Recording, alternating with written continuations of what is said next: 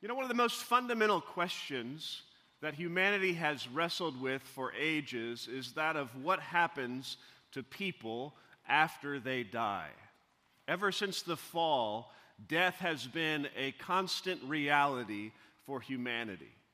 And the question of what comes next has plagued mankind for ages. You know, you can find thousands of books on Amazon on this topic. I didn't read any of them in preparation for tonight because most are utter garbage. They're a personal perspective or best guess of what comes.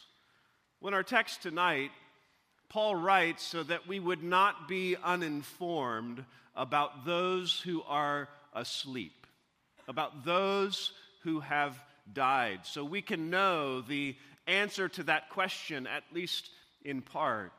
We're going to consider tonight 1 Thessalonians chapter 4, verses 13 through the end of the chapter. Let's read it together as we begin.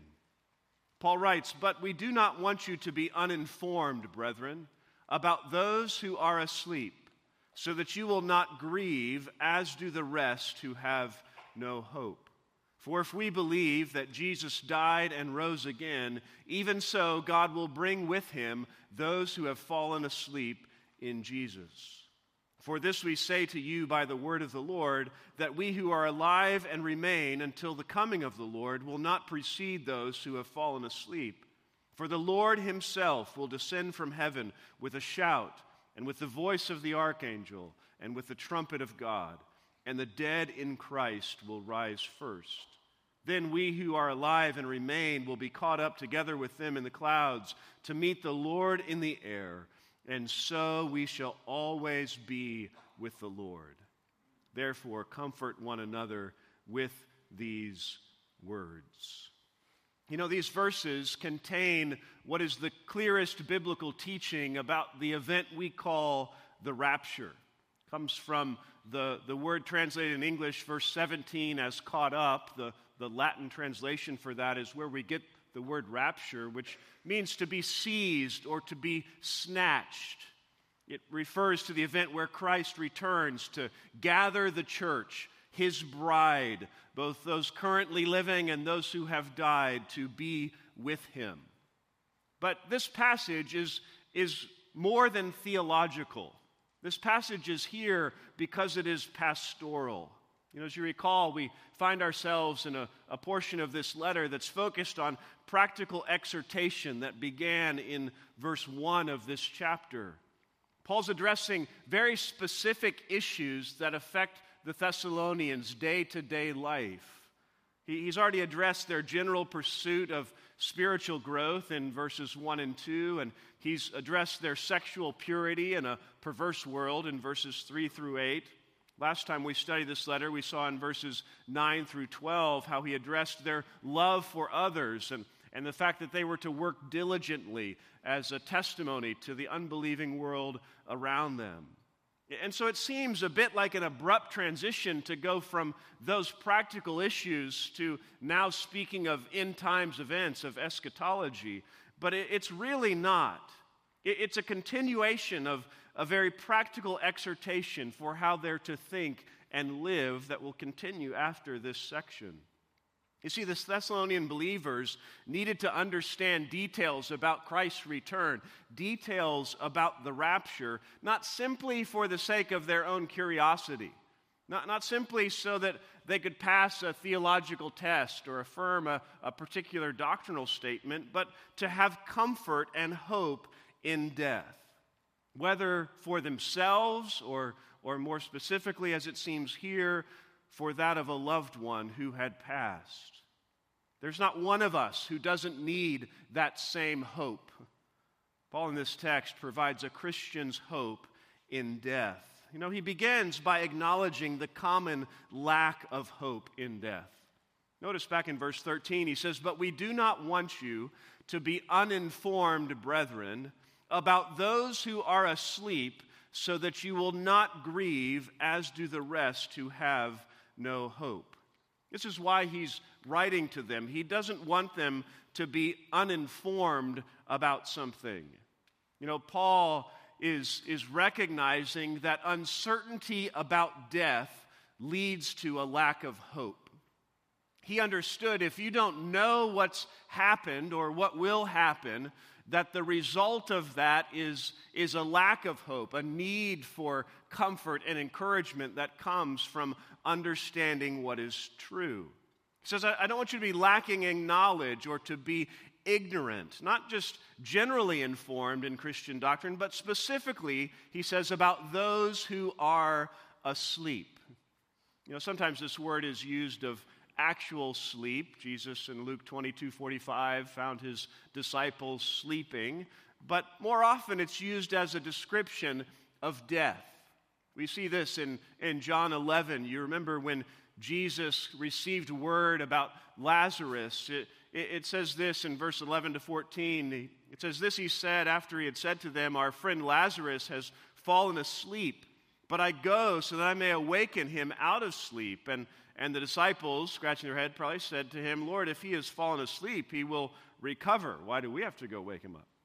And Jesus had spoken of his death, but they thought he was speaking of literal sleep, so he said to them plainly, 'Lazarus is dead.'" Paul's talking here about those who have died, but he says those who have fallen asleep. Now, some have wrongly understood this to think that there is some sort of soul sleep, some period of time between one's death and resurrection where you're in sort of a state of hibernation, unconscious and unaware, which is not what the Scriptures teach or what Paul is talking about here. 2 Corinthians 5:8 says, "We are of good courage and say, prefer rather to be absent from the body and to be home with the Lord."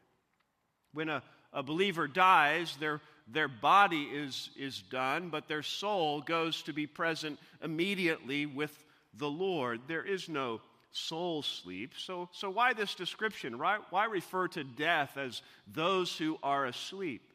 Is it simply to soften it? You know, people don't like to hear the word death or to talk about death. You may even be sitting here tonight and think this is kind of uncomfortable. I wish we could talk about something more pleasant. Is he just trying to soften it? No, he's helping us to think about the temporary nature of it for those who are in Christ. Just as you wake up after a nap or a night's sleep, death is a temporary reality. There will come a time when we will be raised, when we will receive a new body. And so it's appropriate that he says those who are asleep.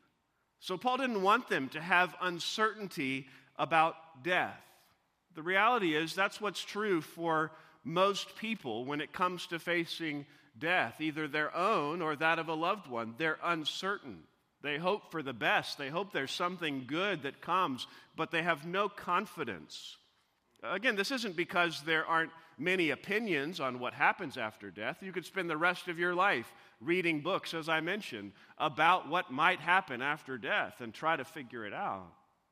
Countless books have been written, some from personal experience, supposedly, of those with a near-death experience or vision into the future, some with some religious instruction, some from more of a scientific evaluation. It's one reason why there's so much confusion and uncertainty, because there's so many opinions and perspectives and so many so-called experts. Even as Christians, many Christians, as was the case in Thessalonica, have questions or uncertainties about death. Like the Thessalonians, you might have some general understanding of their future hope of the return of Christ and the coming resurrection, but lack the clarity of a clear understanding of its reality. This is one reason why Paul wanted to come to them. You remember, Paul had been with the Thessalonians, but not as long as he would have liked. And so back in chapter 3, verse 10, he said, "We are night and day keep praying most earnestly that we may see your face and may complete what is lacking in your faith." Paul had taught them many things when he was with them. He had taught them much about the return of Christ, but there was more he wanted to teach them to complete the things that were lacking in them, and one of those things was the truth that he teaches them here. You see, he understood that hope in facing death comes from understanding the truth. Understanding sound doctrine produces a stability of hope. Paul had already commended the Thessalonians in chapter 1, verse 3 for their steadfastness of hope. They had a confident hope in the Lord, but he wanted to deepen that and strengthen that by teaching them this particular truth. And the reality is there's only one authority from whom we learn the truth about death. We'll see in verse 15 as it says, "For this we say to you by the word of the Lord." The Lord Jesus Christ is the author of life. He's the one who defeated death. He's the only one who can speak definitively about what comes after death. And he has done so through his word. You don't have to read the thousands of books out there. You just need to read this one. So as believers, our hope in facing death, our own or that of a loved one, is based on reality as revealed by our Lord. And this reality should have a profound impact on how we respond to the death of one who is in Christ. For Paul also recognized that grief over death is often characterized by a lack of hope. Notice how verse 13 continues. He says, "We don't want you to be uninformed, brethren, about those who are asleep." Again, not just for their head knowledge, but so that you will not grieve as do the rest who have no hope. Paul's goal for them is not simply information, but that they would be comforted through their sure hope. That's where he ends in verse 18. "Therefore, comfort one another with these words." Paul is here contrasting the appropriate response to death for believers as opposed to the rest who have no hope. He's speaking to the brethren in contrast to the rest. You see, death for believers involves hope. We'll see the ground of that in the next verse, the death and resurrection of Christ. But the rest have no hope, and this shows up in how they grieve.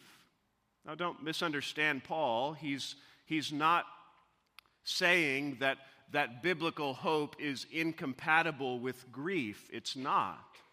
He's not saying so that you will not grieve at all, period, as do the rest who have no hope, but so that you will not grieve as do the rest who have no hope. The nature of our grieving is different. You see, it's not the act of grieving itself that Paul is saying shouldn't characterize a Christian, but the nature of that grieving ought to be vastly different because of the hope that we have. You see, there's a kind of grief that characterizes unbelievers. It's what drives them to read all those books on Amazon. It's scratching for something that will alleviate their hopelessness, but there's no relief for that apart from Christ. And so their grief is a hopeless one. It's one for whom death is final. It is all loss, both for that individual and for those who love them. And it can have catastrophic results in their life. You probably know of an unbeliever in your sphere, someone that you know or love, who because of the death of a loved one that they could not deal with and had no hope in, that their life spiraled down as a result of those things. That's the nature of unbelievers facing death. That's not true for those who are in Christ. That kind of grief ought not characterize a believer regarding their own death as they anticipated or that of a loved one. Believers still grieve. As D. Edmund Hebert writes, we need not assume that Paul intended to prohibit the natural sorrow and sense of loss we feel at the death of loved ones. We deeply miss loved ones who have died, and we face real trials adjusting to life without them. Even Jesus himself grieved the death of loved ones. Later in John 11, it said Jesus had not yet come into the village and was still in the place where Martha met him, and the Jews who were with her in the house and consoling her. When they saw that Mary got up quickly and went out, they followed her, supposing she was going to the tomb to weep there. And therefore, when Mary came where Jesus was, she saw him and fell at his feet, saying to him, "Lord, if you'd been here, my brother would not have died." And when Jesus therefore saw her weeping, and the Jews who came with her also weeping, he was deeply moved in spirit and was troubled. He didn't say, "Hey, you shouldn't be weeping." No, he was moved and troubled and said, "Where have you laid him?" And they said to him, "Lord, come and see." And Jesus wept. And the Jews were saying, "See how he loved him." Believers grieve the loss of a loved one, both for themselves and others who are going through that, but they grieve differently. Believers grieve, but in that grief we have real hope. What is that hope? Well, Paul moves from the common lack of hope in death that he's seeking to address to, secondly, the sure foundation of our hope in death. Notice verse 14. He says, "For if we believe that Jesus died and rose again, even so God will bring with him those who have fallen asleep in Jesus." He says, if we believe, not as though there is doubt, but really since we believe, because we believe these things, we know that God will bring with him those who have fallen asleep in Jesus. What is he talking about? Bringing those who have fallen asleep with him. Well, in verse 16, he makes it crystal clear when he says that the dead in Christ will rise first. He is speaking of the hope of future resurrection to be with Jesus. This is what Jesus taught his disciples in John 14, another key passage on the rapture, on the gathering of God's people, the church, to be with Christ, where Jesus spoke to his disciples as they anticipated his death and him leaving them, and they were troubled. He said, "Do not let your hearts be troubled. Believe in God, believe also in me. In my Father's house are many dwelling places. If it were not so, I would have told you, for I go to prepare a place for you. And if I go and prepare a place for you, I will come again and receive you to myself, that where I am, there you may be also." That's what Paul is describing here, the fact that those who have fallen asleep in Jesus will be gathered to be with him, as Jesus had promised. Well, what is it that we believe that is the sure foundation of this hope? Well, Paul first highlights Jesus' death and resurrection in verse 14. He says, if we believe that Jesus died and rose again, even so God will do this. The foundation of our future hope rests on what Christ has already done in the past. He says that Jesus died. Because Jesus died, we have confidence that God will bring with him those who have fallen asleep in Jesus. You see, Jesus did not deserve to die.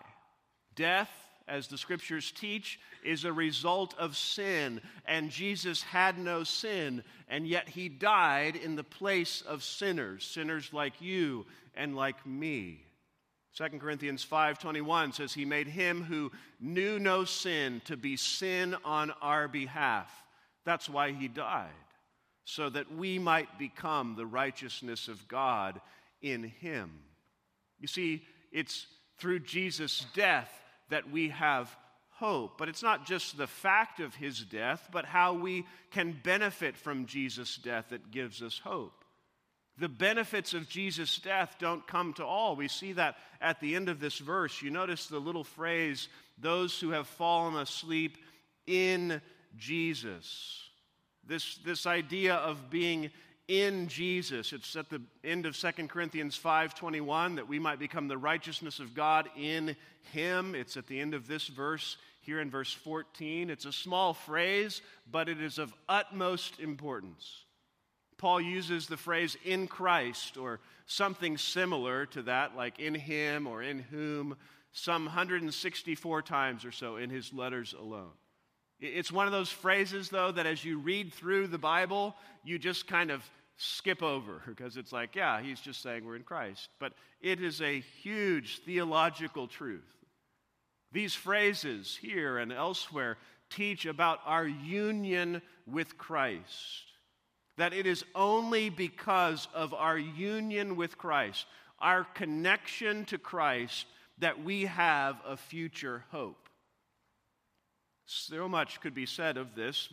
We won't take time to fully develop it because it's 2 words in this section, and that's why it's easy to skip over sometimes. But it is so key that we understand the only reason we can be with Him, that God can bring us with Him to be with Him for eternity in the presence of holy God, is because of what Christ has done and because of our connection to Him.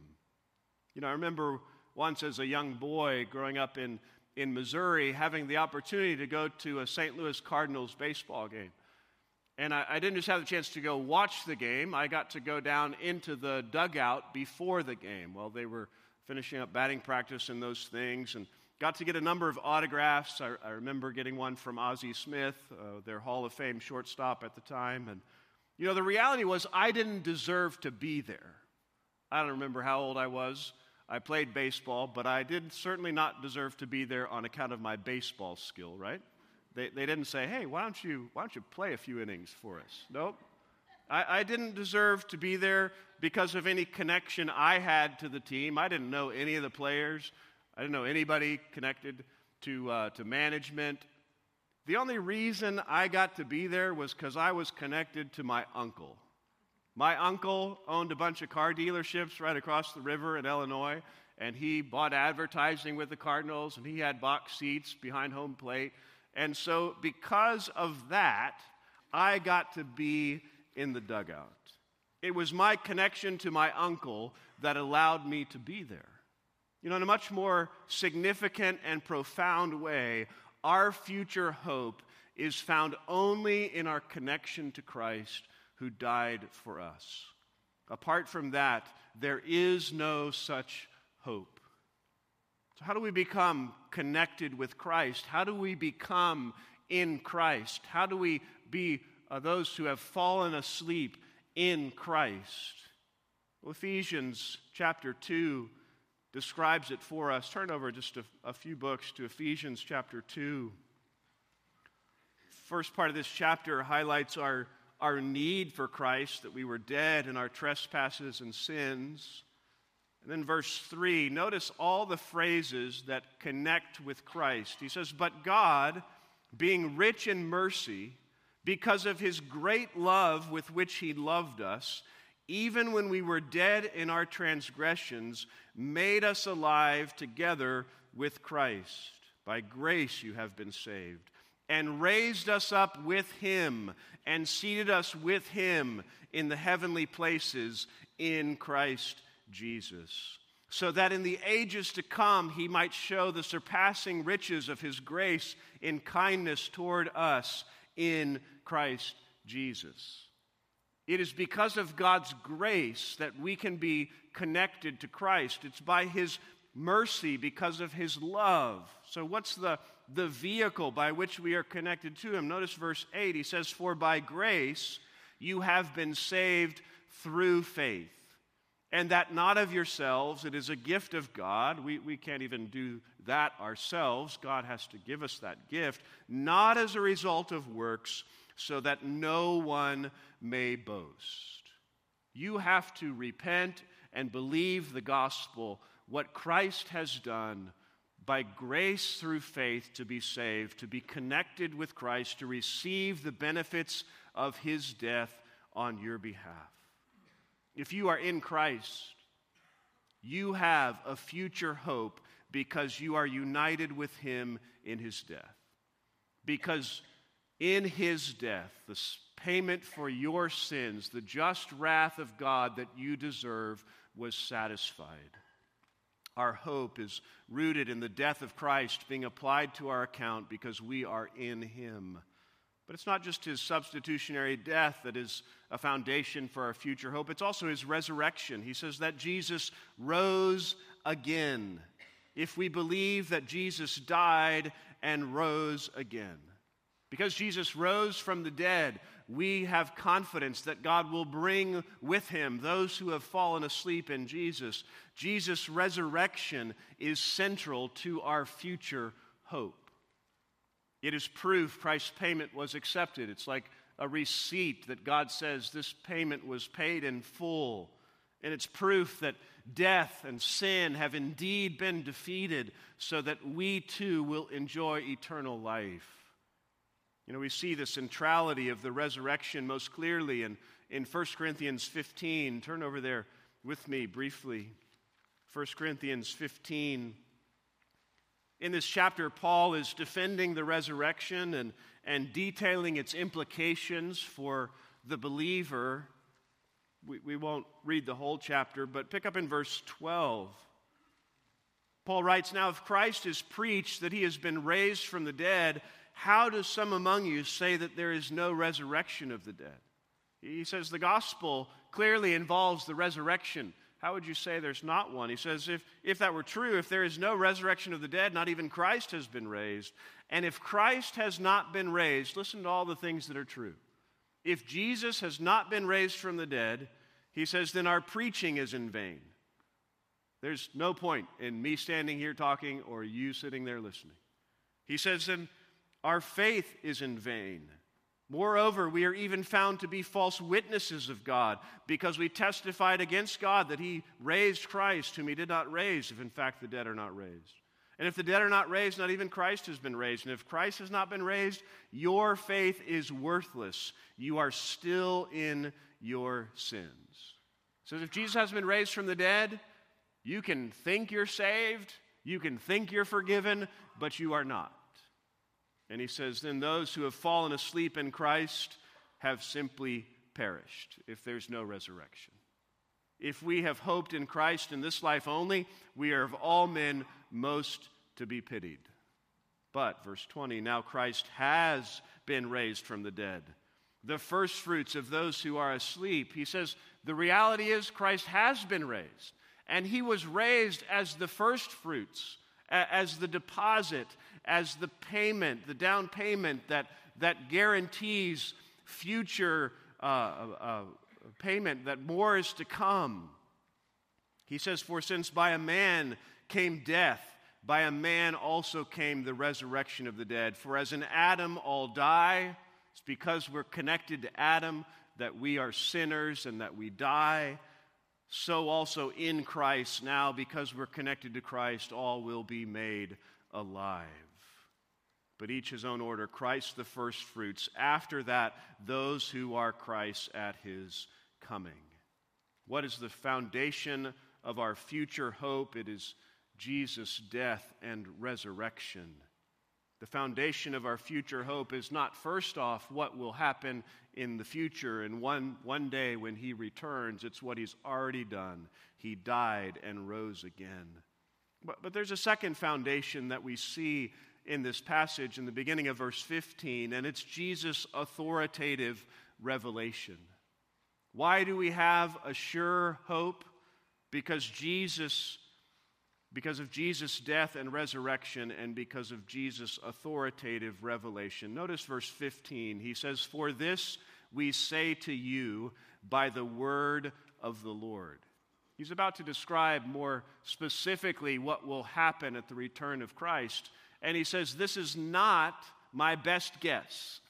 This is not what I hope will happen. This is not something that I know a guy experienced in a near-death experience. He says, this I say to you by the word of the Lord. We have a future hope yet to be realized, and we know what it is because Jesus himself revealed it. He says, I say this by the word of the Lord. You know, many details of Jesus' return and our future hope are recorded in the Gospels. Jesus taught them to his disciples while he was on earth. It's possible that Paul is referring to the things Jesus taught while on the earth, although I think it's likely that he is referring to something he or another New Testament prophet received directly from Christ, new revelation, new details about the rapture. Just as John received additional details about the coming of Christ that are recorded for us in the book of Revelation, so Paul is here saying, here's more specifics that we can know. Either way, the point is clear. Our confidence in what will happen in the future is based on Christ's authoritative revelation. We know our future hope is secure because of Christ's death and resurrection and because of his authoritative revelation. What is the future hope? What is it that we look forward to? Well, Paul describes, thirdly, the specific details of our hope in death. The specific details of our hope in death. Notice what he says by the word of the Lord. Verse 15, he says that we who are alive and remain until the coming of the Lord will not precede those who have fallen asleep.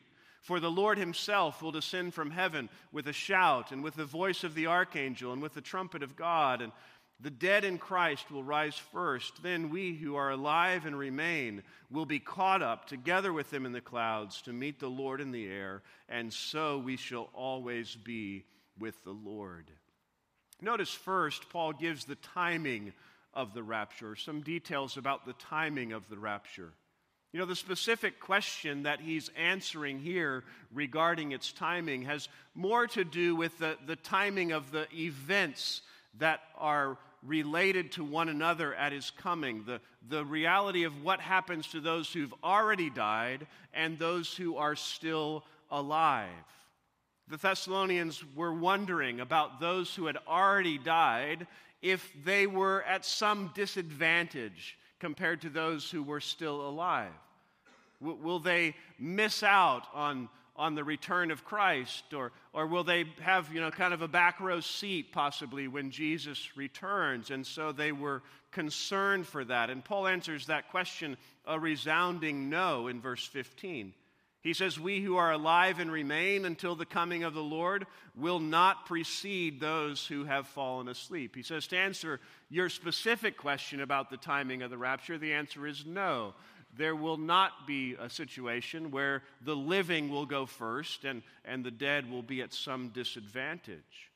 But there's also a broader question about the timing of the rapture. Paul doesn't address it directly in this text, but it's the timing of this related to other end times events. Now, if you've been with us on Sunday mornings, you know we're studying the end times and the end of Revelation, and we've spent a significant amount of time working through those events, so I won't take a lot of time with it tonight. But as you're likely aware, our church believes the Bible teaches a premillennial return of Christ, that Jesus will return and then establish his 1,000-year reign on the earth prior to the great white throne judgment and the establishment of the new heavens and the new earth. He returns before the millennium. And we also believe the Bible teaches a pre-tribulational rapture of the church. That is, that there's a two-stage return of Christ separated by the 7-year tribulation period. The imminent rapture of the church that could happen at any moment, that will occur before the tribulation, the next event on God's timeline, and then the ultimate return of Christ following the tribulation that ushers in his kingdom on earth. Our doctrinal statement reads this way: we believe and teach the personal bodily return of our Lord Jesus Christ before the 7-year tribulation to translate his church from this earth, and between this event and his glorious second coming with his saints to reward believers according to their works. Now you can go back and listen to Tom's message on the rapture of the church this past fall, where he presented a variety of arguments biblically for a pre-tribulational rapture. Tonight I just want to highlight several from this text and book. You know, we believe the Bible teaches that this event, the rapture, will occur before the tribulation, in part because of the very nature of the question that they're asking. They're wondering, are the dead in Christ at some disadvantage relative to the return of Christ and the resurrection? Are our loved ones who have died at some disadvantage? Well, if the rapture occurs after the tribulation, I think Paul would have answered that question differently. I think he would have said, no, they're actually at great advantage. They don't have to endure the tribulation. In fact, you'd all rather be dead before that happens. But he didn't say that. He didn't give them that answer. He he instead describes the events that will take place and the fact that those who are alive and those who are dead have really equal opportunity, equal blessing at the return of Christ. So the very nature of their question seems to indicate a pre-tribulation rapture, and it's possible that Paul had taught them that more explicitly when he was with them. It's also because of how Paul describes the events of the rapture compared to the return of Christ. I read, and we'll look at in more detail, verses 16 and 17, which describe the Lord descending from heaven, not saying that he comes all the way to the earth, and it describes how believers are caught up to be with him in the clouds. This is different than Revelation 19, 11 through 14, that describes the glorious return of Christ with armies clothed in fine linen, white and clean, coming with Christ from heaven. And this makes perfect sense. If believers are previously raptured and now with the Lord in heaven, 7 years later they return with him as part of that army clothed in fine linen. We also can see something of this from just what Paul teaches about believers and God's wrath in this book. Look back at chapter 1, verse 10. Paul mentioned the return of Christ and how they were waiting for his Son from heaven, whom he raised from the dead. That is Jesus, who rescues us from the wrath to come. You see similar wording in chapter 5, verse 9, which says, "For God has not destined us for wrath, but for obtaining salvation through our Lord Jesus Christ." Believers will not endure God's wrath, and the tribulation is an outpouring of God's wrath on humanity, so it is reasonable to conclude that God will snatch us up before the outpouring of wrath. So while I believe we can rightly conclude that the rapture recorded here will take place prior to the tribulation, that's not Paul's primary concern in this text.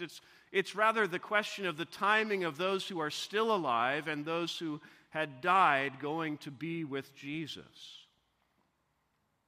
Notice he again answered that question definitively in verse 15, and then in verse 16 he describes in detail what will happen. We see the stages of the rapture. What is the sequence of events that take place?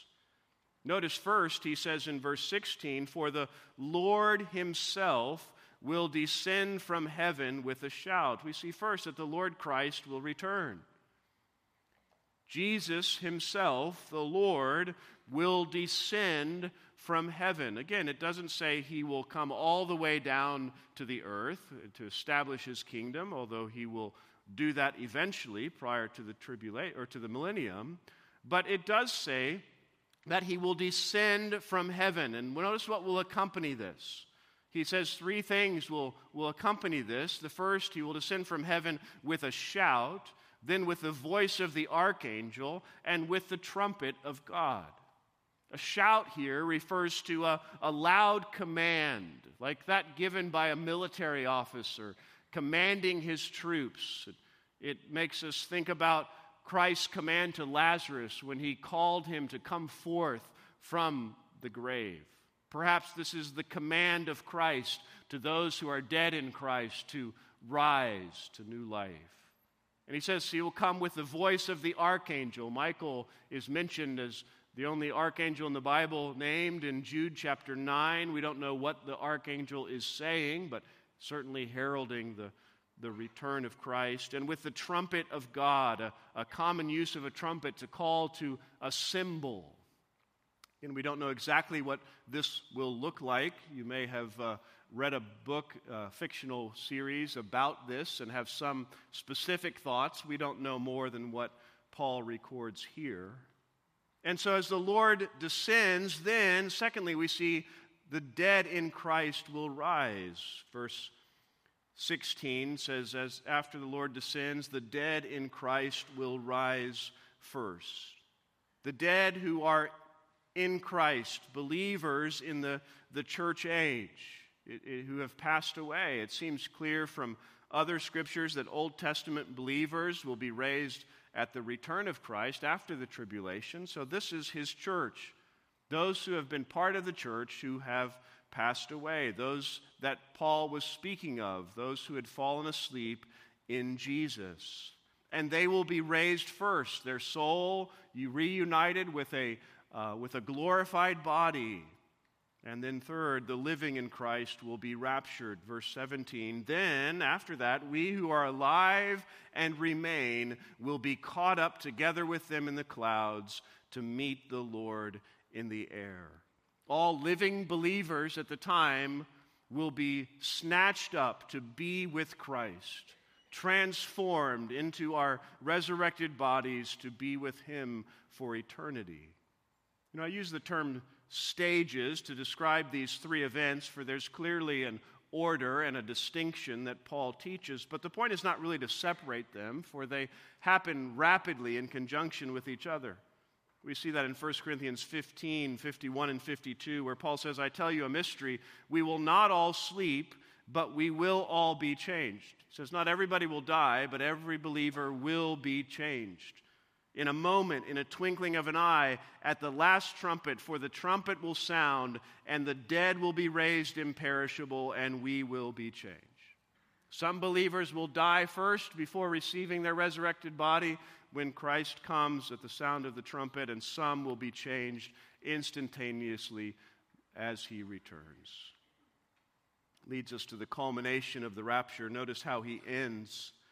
Verse 17, and so we shall always be with the Lord. This is really what it's about. That believers, both those raised and those raptured, will always and forevermore be with the Lord. You know, that was the disciples' question when they talked to Jesus in John 14, wasn't it? When he said, I'm going to go away. And they're like, what? We want to be with you. We want to go with you. And Jesus said, you can't go with me now. They said, why not? We want to be with you. And Jesus said, I'm going and I'm going to prepare a place for you, but I'm going to come back for you. And you remember Thomas said, how will we know the way? And he says, you know the way. I'm the way, the truth, and the life. What was it that his earthly disciples longed for? They longed to continue to be with Jesus. And he said, you will be with me, and I won't leave you again after that. We will be together. This is Christ coming to take us to be with Him forever. This is Christ, the bridegroom, coming to take His bride to be with Him forever. This is the culmination of the rapture. This is our hope. This is what we who are in Christ look forward to. This is what those who have died in Christ will one day experience. That's why we grieve, yet not as those without hope. But it's more than just a future hope. It's a reality that should greatly affect us now, which is why Paul concludes with the present implications of our hope in death. The present implications of our hope in death. This isn't just something that affects our tomorrow. It affects our today. We saw at the end of verse 17 what it's all about, that we shall always be with the Lord. The first implication I want you to think about is how we are to live now in anticipation of being with Jesus forever. This is not about those who have fallen asleep. This is about those of us who are alive and remain now. The fact that we look forward to, that one day we will be in the presence of Christ for all of eternity, how we should live now in anticipation of that reality. What difference does it make in your life today to know that you will be with the Lord forever? You know, there's a lot that the Scriptures say about this. One implication of how we should live now in anticipation of being with Christ is that it produces Christ-like character. Knowing that you will be with Jesus forever should produce Christ-like character now. 1 John 3 describes how we are children of God, and it has not yet appeared what we will be, but we know that when He appears, we will be like Him, because we will see Him just as He is. And it says, everyone who has this hope fixed on Him purifies himself just as He is pure. You may think of Ephesians 5 when Jesus is speaking to husbands and how they should love their wives. and he reminds of Christ's love for his bride, the church, how he gave himself up for her that he might sanctify her, having cleansed her by the washing of water with the word, that he might present to himself the church in all her glory, having no spot or wrinkle or any such thing, but that she would be holy and blameless. The bridegroom will come, and the bride should be pure and spotless. We should strive to live lives of holiness and Christ-like character, because one day we will be with Jesus forever. It also provides clear priorities for us. The fact that our eternity will be with Jesus means we should be seeking first his kingdom, as Jesus said in Matthew 6:33. It means, as Colossians 3:1-2 says, that we should keep seeking the things above, where Christ is, seated at the right hand of God. We should set our minds on the things above, not on the things that are on earth. There's lots of things screaming for our attention in this life, aren't there? There's lots of details of life, and they're not unimportant, and they're not things that we shouldn't deal with. We should, even as we were reminded last time in this book, that we should work with our hands and mind our own business and be diligent in the details of life. But our overall priority is to seek first his kingdom, not to get bogged down in all the trappings of this life, but to live for the next, for his glory. It also just provides helpful perspective, doesn't it?